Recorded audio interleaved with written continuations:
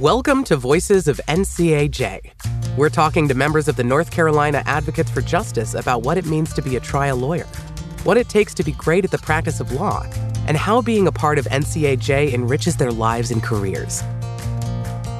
Produced and powered by LawPods. Welcome, everyone, to Voices of NCAJ, the podcast for the North Carolina Advocates for Justice. I am Amber Nimmux, your host and Communications and Marketing Manager for NCAJ. I am so excited today to have not one, not two, but three awesome guests on the pod. They're here to talk about winning, specifically how they helped NCAJ achieve some key legislative goals during the 2023 long session of the North Carolina General Assembly. Joining me are NCAJ Executive Director Shannon Luskin, NCAJ lobbyist Philip Isley, and NCAJ Government Affairs Consultant Chris Nichols. Welcome, everyone. Thank you all for being here.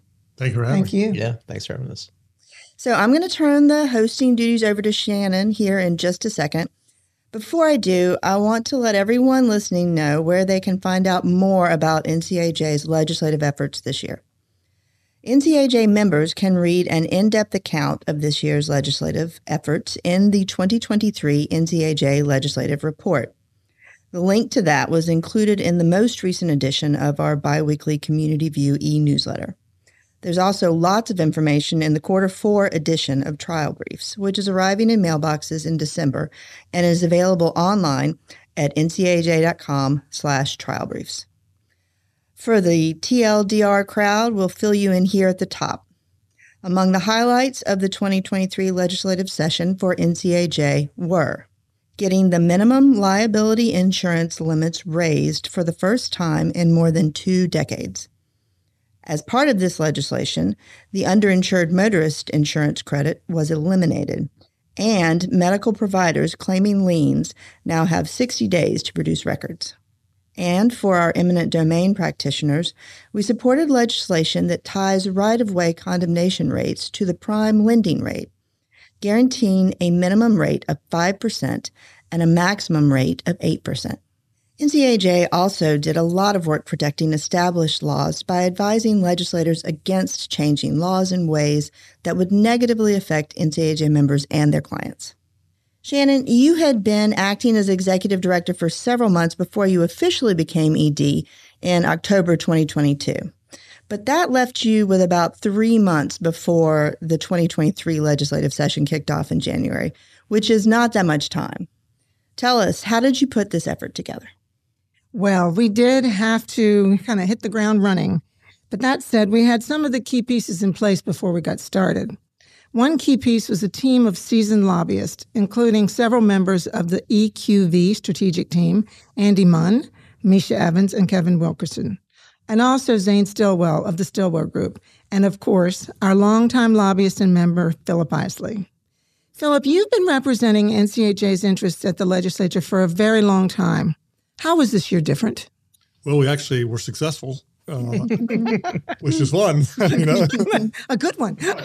I think that this year's session, unlike any other in the past, has been remarkable in the fact that we were able to play defense on some really substantial matters, but we also had some incredible offensive victories where some of our ideas actually ended up becoming law, with the insurance bill in particular is one of the major victories we've had this year. And the fact that we did have some wins was not a normal feeling in the past lobbying sessions, just because of how we've been perceived down at the General Assembly. And finally, people under your leadership, Shannon, have begun to understand how important it is to have these relationships throughout the entire membership organization, irrespective of political parties, to actually get things done that help the general public. So having you come on board was certainly very helpful in our efforts. And I really believe that's one of the main reasons we were successful. Oh, well, you're very kind. Thank you so much, Philip. I really appreciate that. For our podcast listeners, could you just really quickly tell them the difference between offense and defense, some of the people that might not be familiar with the legislature. So, offense is we want something to happen. Let's just use the insurance bill. Is it 452, I believe, as the change. We wanted to make sure that we got rid of the set-off for the UIM insurance. And so that's something that we actually had a bill filed that said that's going to be removed. That's an offensive. We are in charge of the play. We are in charge of trying to get that done.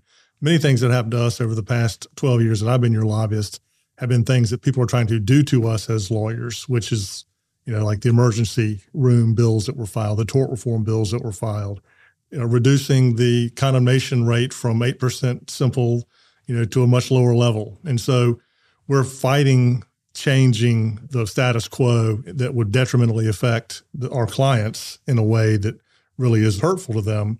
So that's us playing defense. And it's certainly more fun playing offense, having the win. But we also had some really big defensive victories this year, too. This is certainly the best year I've ever had with NCAJ. And I need to say this, too. I'm not the only lobbyist on the team. Kevin, Misha, Andy, Zane all played phenomenal role, as did Chris, as sort of our wrangler and handler and weekly playbook gatherer and, giving us our duties. But truly, this was a great team effort. And it's been exciting to see these things culminate and come to fruition. It must be exciting for you. You've been here so long and we've been working so hard. And I know that everybody has done such a great job. And I just want to thank you, too, for everything you've done, Philip. And you are a pleasure to work with. That's always a plus. In addition to our lobbyists, we have many, many committed members of NCAJ who have spent a lot of time building relationships with our legislators. I just want to name a few. I want to thank John McCabe, David Henson, Kevin Bunn, and Stacey Miller for all the time and energy that they put into building relationships so that we can open doors and be able to get things done. And as I said, there are many, many other members who were so helpful. And bringing us all together, as we've heard, is our own Chris Nichols. He came on board a year ago, October, as the NCAJ Government Affairs Consultant. Chris is a longtime member of NCAJ and a past president. It's truly hard to explain everything that you did, Chris. I don't think I can put it into words. But if you had to write a job description for the NCAJ Government Affairs Consultant. Well, that is a great question, Shannon. I think it would have to start out with do you love reading legislation at 2 a.m.? If so, have we got a job for you? It is a multifaceted job. I mean, it's a really fun and fascinating job, and it's amazing because you get to work with you and Philip and the legislature and our other lobbyists, and then, of course, our members. The way I've described it to a lot of people, kind of at least what I did this last year, is if you ever watch one of those FBI TV shows, you've got the FBI team that's swinging in the windows, and they're going on the commando raid. Well, that's Philip and the rest of the lobbyists.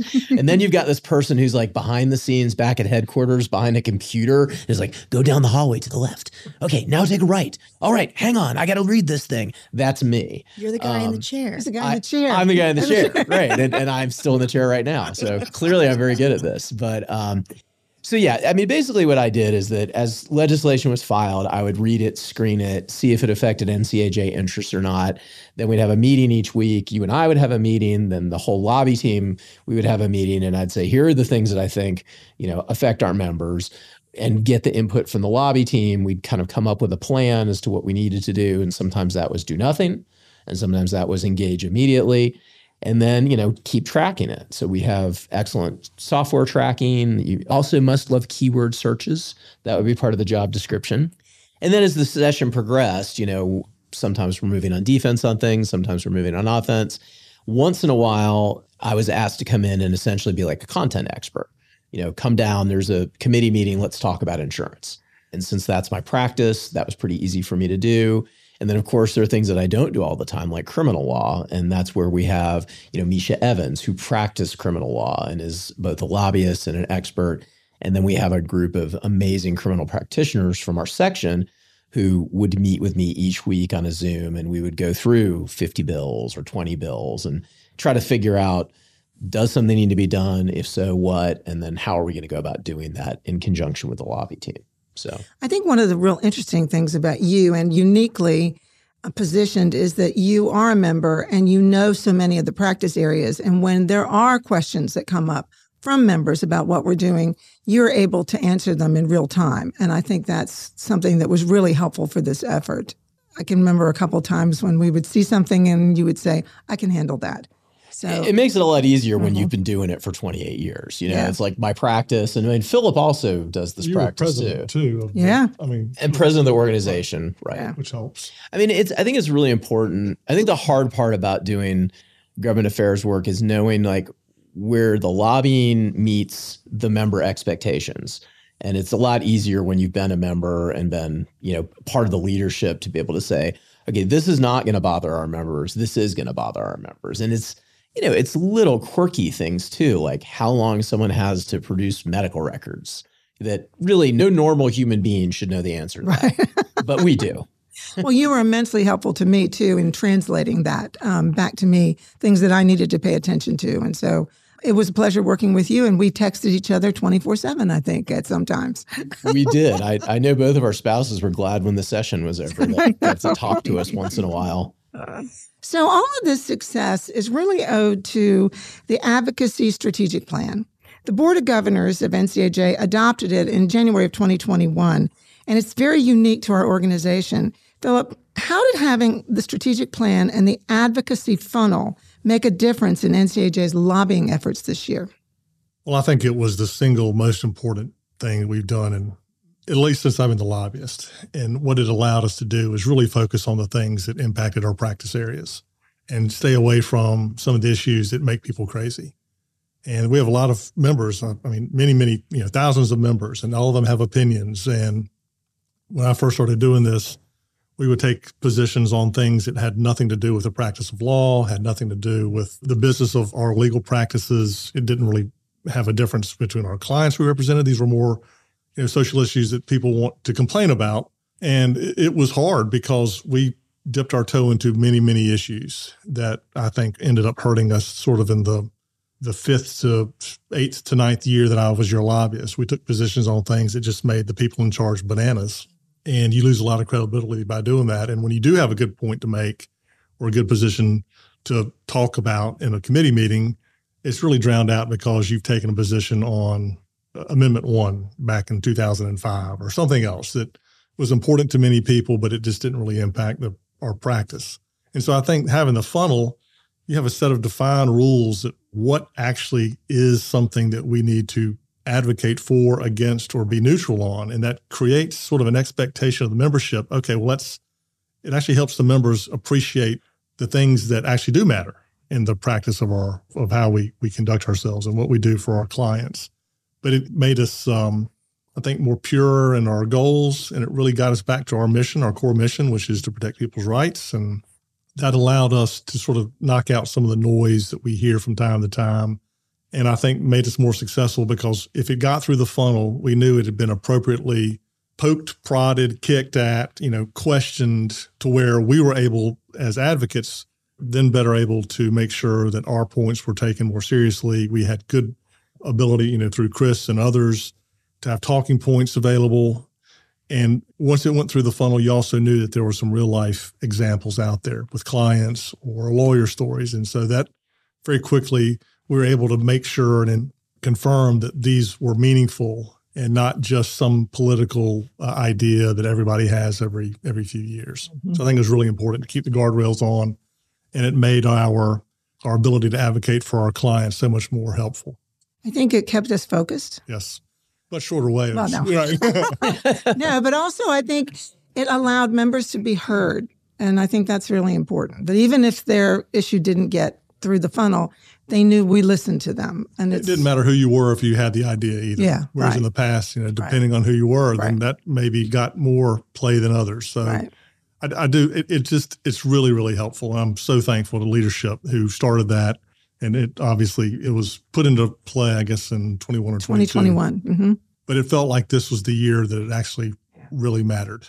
To some reason, it kind of all gelled, I guess, really. Yeah. And then people got used to it. We're coming off the Thanksgiving holidays, we're recording this, and I'm thinking, maybe every family should have like the funnel for their Thanksgiving table. Because it has that effect of like, the question is, could we argue about this? Because we definitely could. Right. Should we? Should we? And the answer is almost always no, right? One of the most important pieces of legislation we helped through this year was Senate Bill 452. Chris, can you explain what this law does and how it helps NCAJ members and truly all drivers in the state of North Carolina? Absolutely. So Senate Bill 452 does a couple big things. The first thing it does is it increases the minimum liability insurance limits in North Carolina. We are currently at $30,000 per person, $60,000 per accident, $25,000 for property damage, and we've increased that to $50,000, $150,000. It puts us, in a small group of states that adequately protect people with the minimum policy limits. So that's the biggest first part of that. That goes into effect in policies issued on or after January 1st, 2025. So it's about 14 months to be in effect, which is about what you would expect in this kind of policy.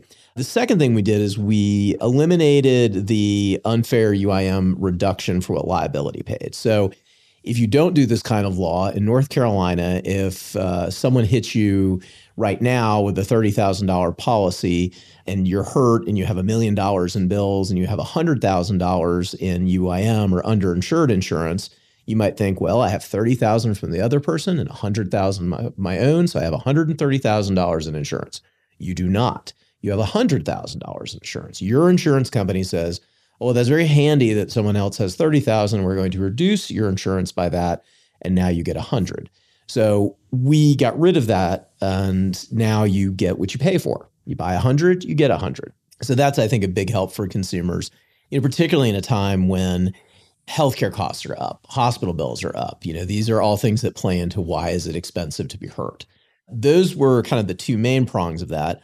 Another one that's really important for people is that now medical providers have 60 days to provide medical records when requested by an attorney. If they don't do it within 60 days, they lose their right to claim a lien under NC 44-49 and 50, the Medical Lien Act. It doesn't mean they can't collect on their bills. It just means that if they want to use that particular law, they need to provide the records within 60 days. And that's actually what the current HIPAA laws say. They have 30 days. They can extend it to another 30 days. So it's just really good common sense. And we were very fortunate that we had our lobby team to be downtown and say, these are common sense things that help all people. It is not partisan. It's about helping the people in North Carolina. And Chris, I will just say, to sort of add on to what he did to help us, when he came into the first committee meeting, he gave this example of, well, I have 100,000 of UIM. And that your testimony in front of that committee was really helpful for the non-lawyer who, absolutely is like, oh gosh, that makes sense. This person's gotten screwed. They're not getting what they paid for. So his presentation was really impactful in a packed room full of mostly our enemies, but he did our friends. Right. But he did a phenomenal job. Yeah. And thanks to Sarah Stevens for really shepherding that through too. Yeah, that's true. And she knew that from being in the trenches with it. I mean, every lawyer who practices what we practice has had that phone call when someone calls us and says, my wife, my cousin, my son has been killed in a car accident. And, how does the insurance work? And we just have to break this terrible news to them. Or how does UIM work? And they're like, wait, I thought I paid for that. And you're like, well, you did, but the insurance company didn't really tell you that they get to take it back from you. Yeah, the word credit, we talked a lot about the fact that it was a credit for the insurance company, not necessarily for the consumer. Right. Credit sounds kind of good. It sounds great. Someone else is taking it from you. Yeah. Right. But it's so important to be able to explain it to people who don't understand the law in ways that they can understand it. And Chris is brilliant at that. Well, you can tell too. I mean, his advocacy skills as a lawyer really helped at these committee hearings. And he does this work too. So that was very, very meaningful to us as we were at a time when we really didn't think it was going to go anywhere. We thought we'd have it still alive for the short session. Yeah. And we were just sort of like checking boxes and making sure that we did what we needed to do to keep it alive. And then lo and behold, good things started happening. But get the stress off. So, Chris, let's talk about some of the other things that you dealt with. You read over 300 bills. So maybe some of the non-criminal things or some of the other stuff that you've... So 300 made crossover. Right. I mean, we read more like 1,200, actually, that kind of came in through the, our funnel of like, this is sort of NCAJ-ish and where do we go from there? I mean, you could really break down the bills for NCAJ, it's kind of like our sections and divisions. There's ones that affect workers' comp, there's ones that affect disability advocacy, workers' comp, auto torts, criminal law. And for the most part, like if you look at criminal law, we play a lot of defense there. It's easy in every legislature in the United States to say, let's be tough on crime. And we're not against that. We just want to be fair. I mean, we want to make sure that you're not punishing a low-level misdemeanor with something that should be a felony level punishment, these kind of things. So we review those bills and we make sure that things are even and that we're getting input to the legislators. With workers' comp, we had some really complicated things happen as a result of court cases. That's another thing that happens in the legislature is our appellate courts make a decision and suddenly the legislature says, hey, wait a minute, we don't like that, or we do like that, or we want to clarify that. And, everybody goes crazy. So Philip was masterful in kind of maneuvering to be heard and listened to and was incredibly respected by the leadership downtown on this work comp issue. And, it's not your practice. It's not my practice. So we're dealing with really technical terms of art, but managed to kind of get it all through and get a fix that was satisfactory to everybody. And with criminal defense, I think we managed to keep most everything on a sane level. Yeah, we did. Yeah. And criminal stuff is tough. I mean, the DA's conference is very powerful. Very powerful. Very Sheriffs. Powerful. Very powerful. And so that's... And they have public sentiment on their side. They do.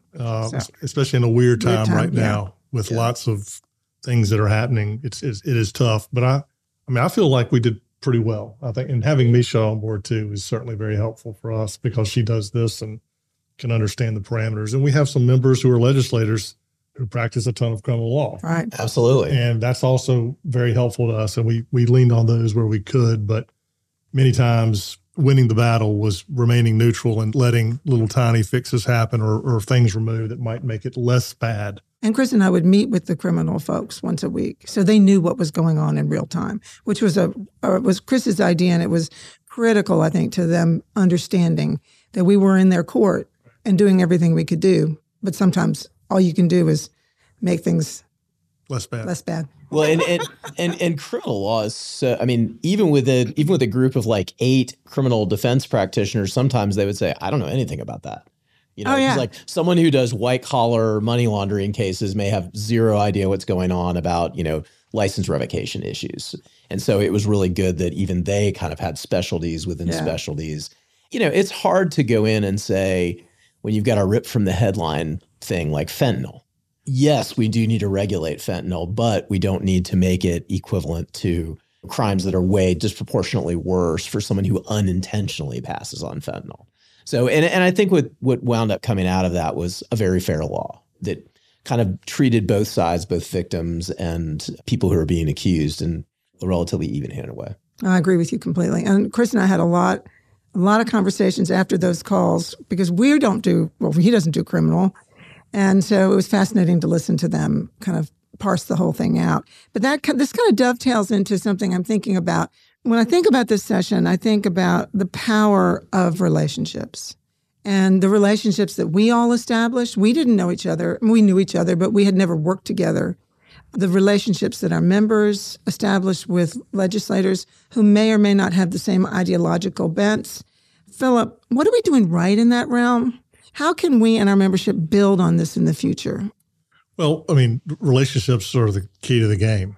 And if you don't have good relationships down at the General Assembly, the likelihood of success is diminished considerably. We've always had members that are friendly with legislators. Most of the time, back in the past, it was in the party not in charge. For the first time in a long time, we actually have members who are not in the same majority party, sort of figuring out, hey, well, maybe if I'm nice to them and we build these relationships, good things will happen. And we're really fortunate that we have some very good practicing attorneys in the General Assembly. Representative Destin Hall, Senator Warren Daniel, Senator Danny Britt, Senator Buck Newton, Benton Sawrey. These are people who actually practice law. And them, and they're also, many of them are young or freshmen. But building relationships with not only the lawyers in the General Assembly, but also the folks in charge of leadership based on where they live in North Carolina was really meaningful. And when we worked on this one workers' comp issue, I took Kevin Bunn down to one of the corner offices, and we had a pretty important meeting. And at the end of the meeting, another very, very important person walked out, and Kevin got 2 or 3 minutes with this important person, and he challenged us to basically, he basically said, "I think you're right, but I'm not sure I agree with you." Which was that's a turn. It was, and basically we ended up resolving our disputes and differences. But when we left that, Kevin was like, I never would have guessed in 1,000 years that I would have had this meeting on a Friday morning with these people. And it's because Kevin is a nice guy. He's so well respected down there. He is everything comp related. He has incredible relationships with Andy Ellen and the retail merchants and the home builders. He's just the guy, and they've developed, and they are antagonists to each other on many, many things, but they treat each other with respect, and they fix problems that exist 99% out of 100. And this one was sort of an aberrant issue that ultimately got fixed. But Kevin's relationships down there, our members' relationships down there are so, so important. Even the lobbyist obviously matters, but y'all are the ones that are doing this for a living. Their constituents or our clients, and having that ability to connect on the human level with these legislators that don't look at us as just, these are the trial lawyers of, 20 years ago, and they're bad people and they don't like us. And we're not that way anymore. I mean, we're acting like people want to be treated. Right. And, right. I say this all the time in my other sort of job that I have that doesn't pay me anything, but people want to help out people that they like. They do. I mean, that's human nature. Right. And if they like you and you're respectful of them, even if you disagree, it's so meaningful to have that connection. And if right now we figure that out, and I think it's going to continue to pay off for us. It has paid off for us big time this past session. But as we move forward, as we get more and more engagement with our own members, Speaker Moore's potential announcement he might run for Congress, and Representative Hall being the next Speaker of the House, that's really helpful for us too. Yes. And he's 36 years old, and he's a real lawyer, and it's going to be fun to sort of see. He's a member of NCAJ. He is absolutely a member of NCAJ. And so that's going to be helpful too. So we'll see.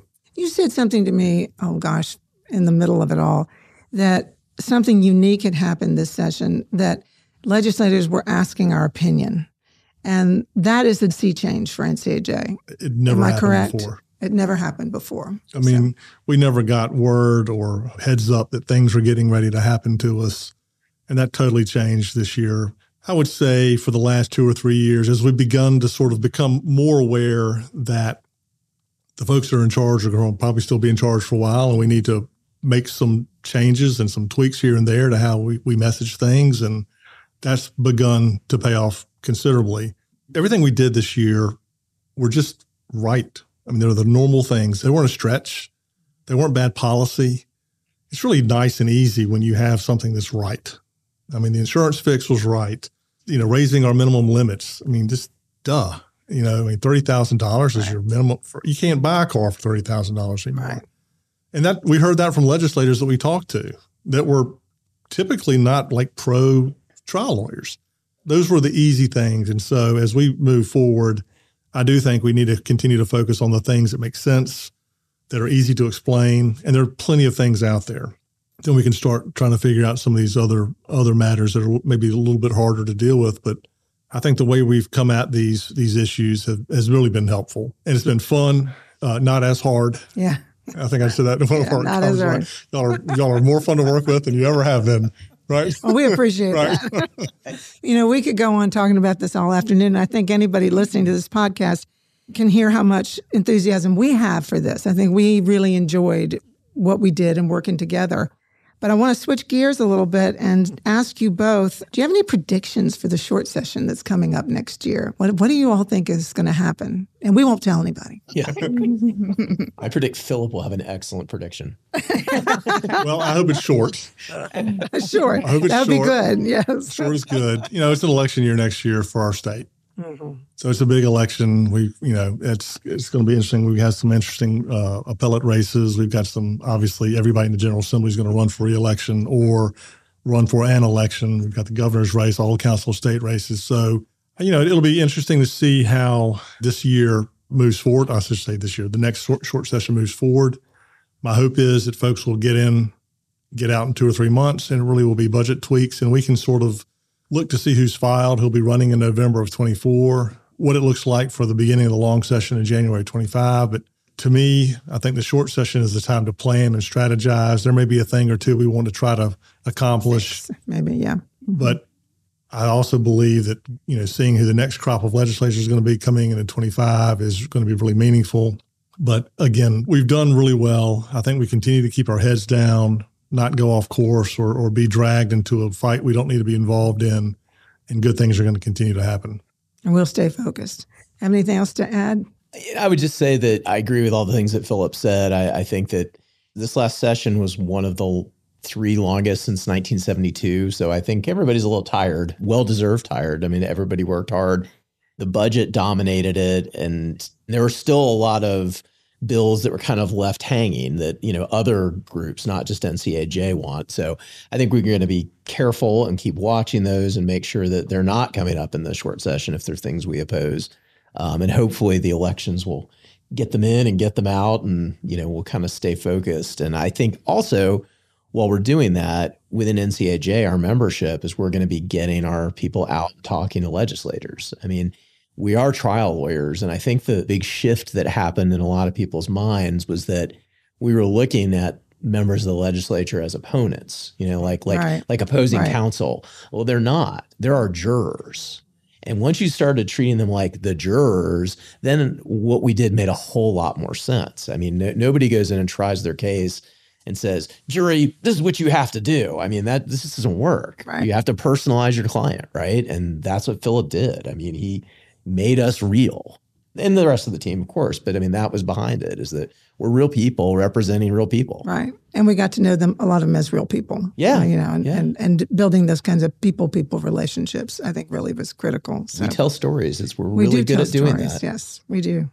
So I want to thank both of you so much for taking time out of your really busy schedules to talk with us today and have this conversation. And for all you all did for the 2023 session, I can't thank you enough. We wouldn't be where we are without the two of you.